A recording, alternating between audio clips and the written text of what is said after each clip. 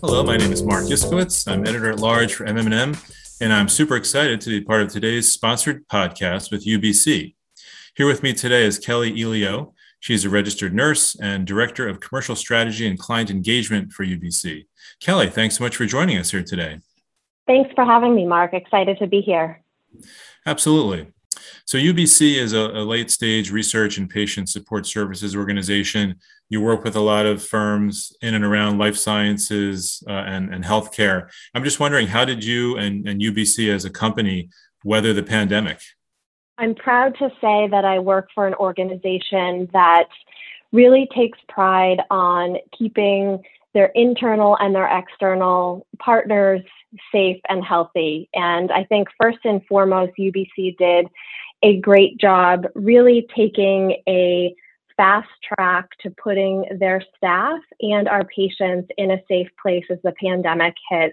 As many organizations did, we had to pivot pretty quickly to ensure the safety of our staff, but also ensure that we are still continuing to support our patients, whether it be from a nursing perspective or from a reimbursement perspective, since we take pride and really passionate about what we do to support our patients. So we made some significant changes to our staff, obviously moving our staff from an internal working environment to a work from home environment, and at the same time having to tweak some of our internal practices with deploying nursing in the home.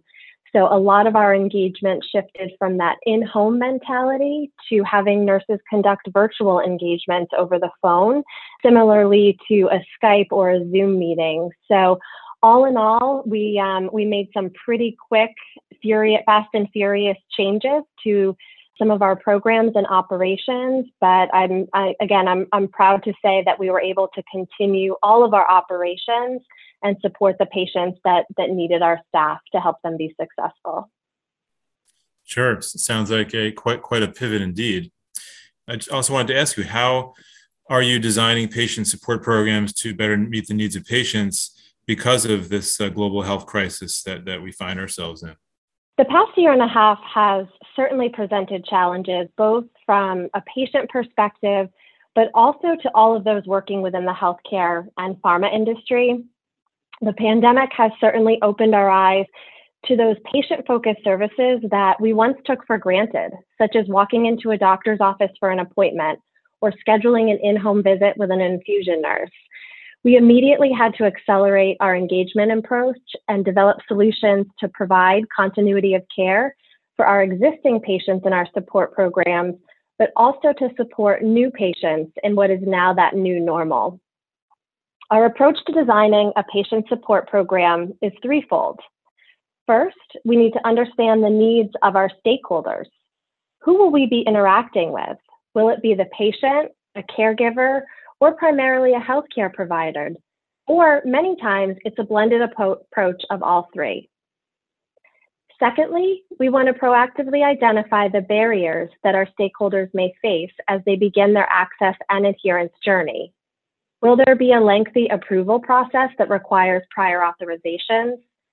Do patients have to titrate or meet specific clinical endpoints in order to continue their therapy? Then we focus on building appropriate interventions to address and overcome those potential barriers that we've identified. And lastly, the ability for us to provide virtual engagement opportunities and connect with patients on their terms has never been more important. Offering flexible and omni-channel communication strategies allows our patients to increase participation in their care, promote patient independence, and also patient self-awareness. Whether it be a program staffed with clinical nurse educators or reimbursement specialists, offering the right combination of personal touch coupled with technology advancements, such as digital engagement, better meets the needs of our patients today. Right, so it sounds like that kind of tailored, customized approach to meeting the needs of patients, hasn't changed. Let's shift gears a little bit and talk about, the healthcare system. I know it's making a lot of changes from a technology perspective in terms of adopting technology that had pre-existed, or predated, excuse me, the pandemic, but the pandemic kind of prompted the health system to make more use of it. But as a nurse yourself, how do you see the role of nursing making a difference for patients? Yeah, Mark, great question. The nurse today plays a critical role in the patient's health ecosystem. In most situations you think of today, nurses are that very first person that the patient and family will engage with, whether it be at a hospital, in a doctor's office, or even over the phone to answer a simple medication question.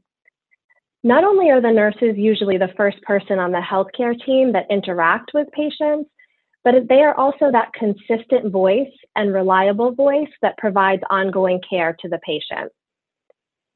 At UBC, the center of what we do every day has always been focused on our patients, and that hasn't changed amid the pandemic. And as a nurse, that's an innate part of what we nurses do and why someone chooses to enter nursing practice in the first place. The changes occurring in the world as a result of the public health crisis impacted what our services may look like, but the driving force behind what we do will always be our commitment to building those compassionate connections and meeting patients where they need to be met to support their access to therapy. I like that, compassionate connections. And can you kind of elaborate on how nursing, along with education and adherence, makes a difference in the area of patient support? Sure. The best way to answer this question, Mark, is with an example. So let's consider a patient who has received a devastating cancer diagnosis. At the time of diagnosis, patients are ultimately presented with a myriad of emotions: shock, disbelief, confusion, extreme sadness, and really uncertainty of what the path ahead is going to look and feel like for them and also for their family. Research has shown that at the time of diagnosis, patients retain less than 20% of the information their physicians are telling them. Patients are unable to fully process the extent of the information and oftentimes leave their appointment more confused than when they arrived. So here enters the nurse. One of the most important roles for nurses today is to build and establish a foundation of trust in order to help patients meet their healthcare goals. Trust is fundamental to the success of the patient-nurse relationship and facilitates communication to support their path forward. We recognize today that patients have a lot riding on their shoulders to make informed decisions about their health and treatment options. And nurses provide that sense of comfort, the openness for patients to share their feelings and emotions without judgment as they begin to comprehend the long road ahead of them. This sharing phase is critical as the nurse begins to build the foundation of trust with the patient and family. So in the beginning of the patient journey, nurses help to orient the patient to their disease, to the diagnostic treatments, and expectations by taking time to provide education in a manner in which that patient learns best. Sometimes this can be verbal. It can also be providing written materials to review with the patient together, or even in today's world, connecting with a patient over Zoom or over Skype in order to spend valuable face-to-face time, providing reassurance, guidance, and sometimes just being an active listener to allow the patient to voice their concerns and challenges. The risk of non-adherence is greatest during the first few months of treatment. Talking to patients on a continual and scheduled basis via phone and also via video, as well as to connecting to patients via mobile messaging, allows our nurses to assess early on in therapy for any gaps in educational needs. Going back to my example of the newly diagnosed cancer patient, on one of our intervention calls conducted via video conference, our nurse, using techniques such as motivational interviewing, active listening, and affirmations, helped to uncover barriers such as anxiety over scheduling appointments, loss of confidence at work, and actually the fear of losing her job. The nurse was able to see these nonverbal cues exhibited by the patient, which allowed for deeper insight into how the patient was actually feeling. Despite being virtual, the nurse was able to see and feel the emotional toll of the diagnosis. By the end of this 30-minute engagement, with the help of our nurse, the patient was able to identify her strengths, talk about her next steps, and formulate a game plan in order to talk to her boss about adjusting her work hours to accommodate her infusion appointments. This is just one example of many that demonstrates how nurses help to instill the confidence needed for patients to be successful on their medications. The commitment and dedication our nurses have to their patients is unparalleled, and that's the reason why nurses have been named the most trusted profession for the past 19 years. Yeah, and that was a really nice example of how you're using technology to maintain those compassionate connections with nursing. You also mentioned the patient journey, and that can be quite long depending on whether it's a chronic illness or a rare disease. But how does the patient journey and the disease state inform your patient support strategy? A patient support program and the services offered to patients, caregivers, and healthcare providers is highly dependent on the product and the disease state. Here at UBC, our strategy begins with a close partnership with our manufacturer clients to build and map out the comprehensive suite of services that will be offered within the program. The complexity of the products coming to market today often involve communication with multiple stakeholders, access hurdles, and the initiation of a customized educational care plan. One design element we deploy in these scenarios is a nurse case manager or navigator model, where a single point of contact, the nurse, helps to manage both product initiation and product adherence from start to finish. Another important consideration that informs the strategy is the clinical nuances of the product, the formulation, route of administration, and side effect profile. Recently, we've seen a number of medically benefited products in the buy and bill space, specifically in the fields of oncology and neurology. The payer and distribution landscape and model looks and feels different in these programs than those of our traditional pharmacy benefited products. For example, those products that are self-administered or oral therapies. As we build our approach, we must keep in mind that services must be specific to the patient and their stakeholder needs for that particular disease and therapy. Yes, definitely good considerations to keep in mind there. And we have been seeing a number of products, as you point out, in the buy and build space, especially in oncology and neurology, alongside those traditional pharmacy benefit products.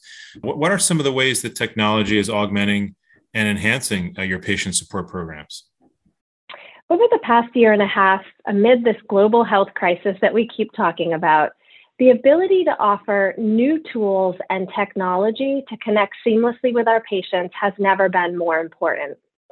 As a nurse, I'm somewhat biased in the fact that I believe patients and healthcare professionals thrive on that personal connection that is developed during that face-to-face or virtual engagement, and technology cannot replace that face-to-face engagement.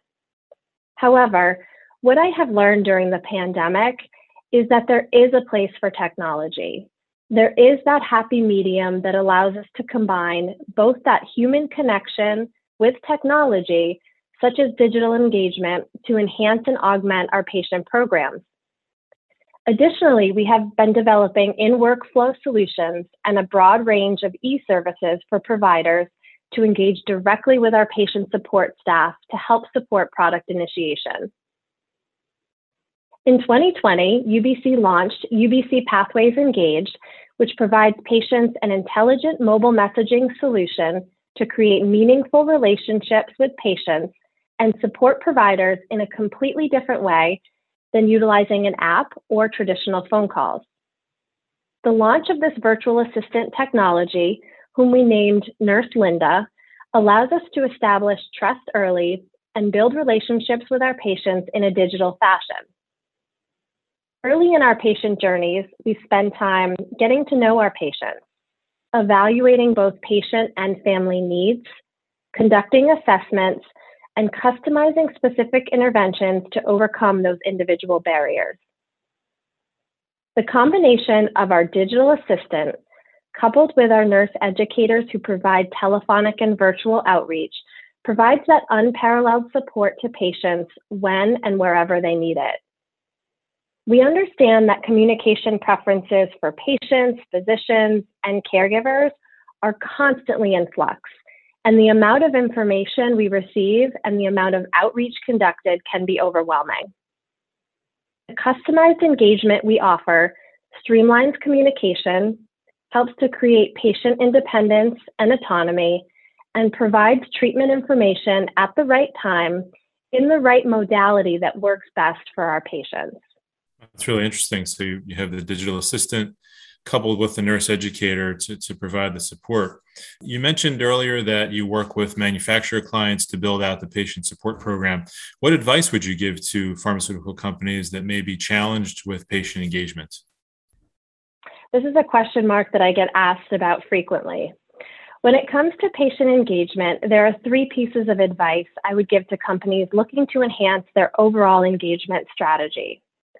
The first, take some time to better understand your patients.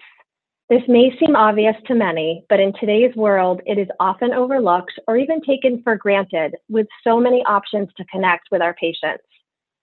I encourage companies to take a deeper dive at who it is that they will be supporting.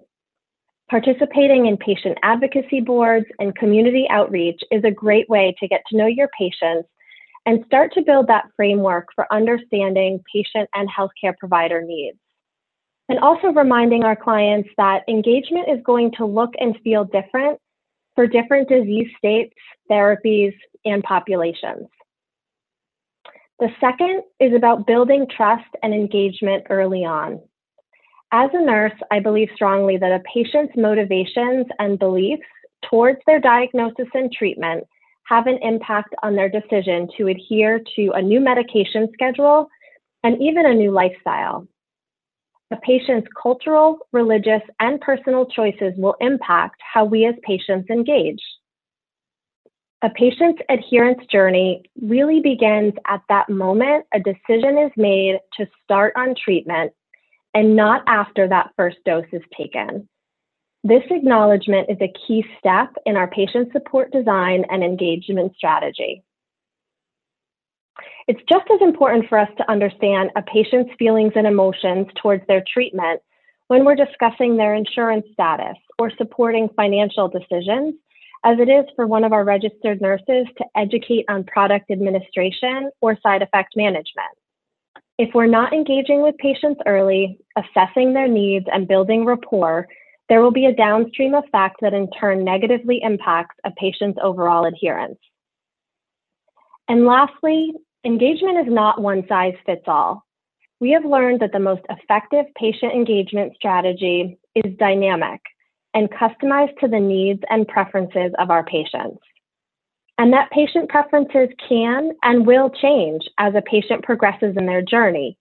So the ability to shift and adapt communication modalities to meet your patients when and where they are will help to create a positive experience and ultimately keep more patients on therapy.